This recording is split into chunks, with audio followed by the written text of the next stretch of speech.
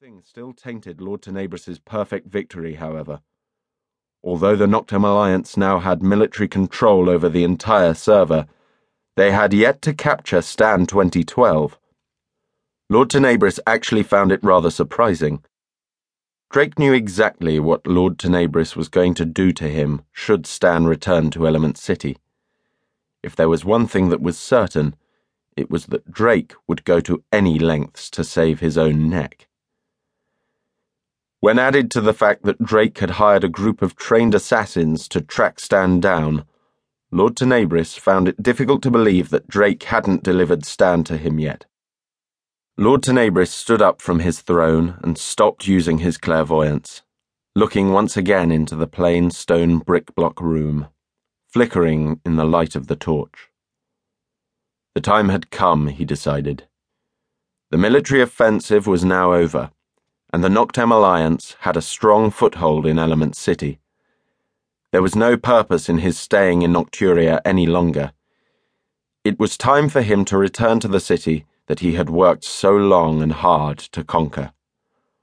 Lord Tenebrous took a deep breath, focused intently on the council room of Element Castle, and vanished in a puff of purple smoke.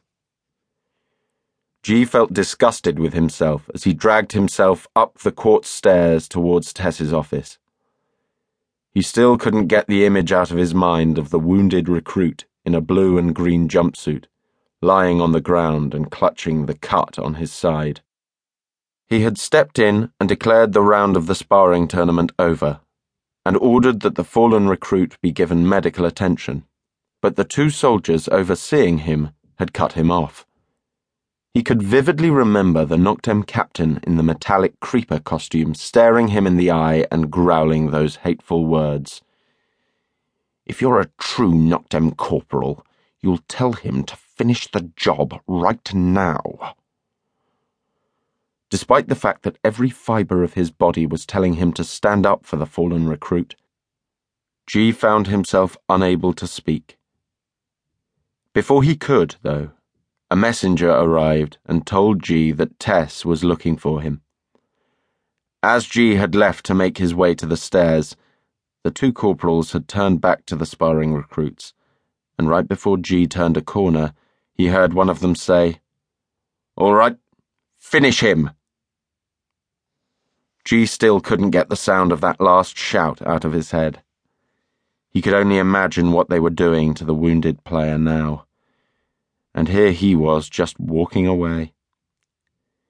Even if that player was in training for the Noctem Alliance, he didn't deserve the abuse and harassment that G was sure was coming his way. In fact, he had half a mind to turn around and go help that player, but he knew that he couldn't. Jaden had been willing to sacrifice his life to keep G in Nocturia, and there was no way that he was going to risk anything until he cured Mela and Stull, regardless of what the cost may be. Finally, G reached the top of the staircase and was standing at the threshold of General Tess's room. The room was beautifully designed. The walls were made out of quartz blocks fashioned into different patterns. The floor was carpeted with blue wool blocks, and the ceiling was covered in glowstone blocks. A fire burning eternally in a netherrack fireplace projected a warm glow into the room, and picture frames, showing pixel art paintings, hung on the walls.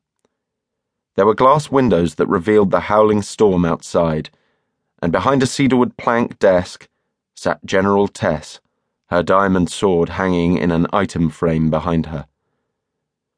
"Greetings, ma'am," G said automatically, suppressing his self-loathing for the time being.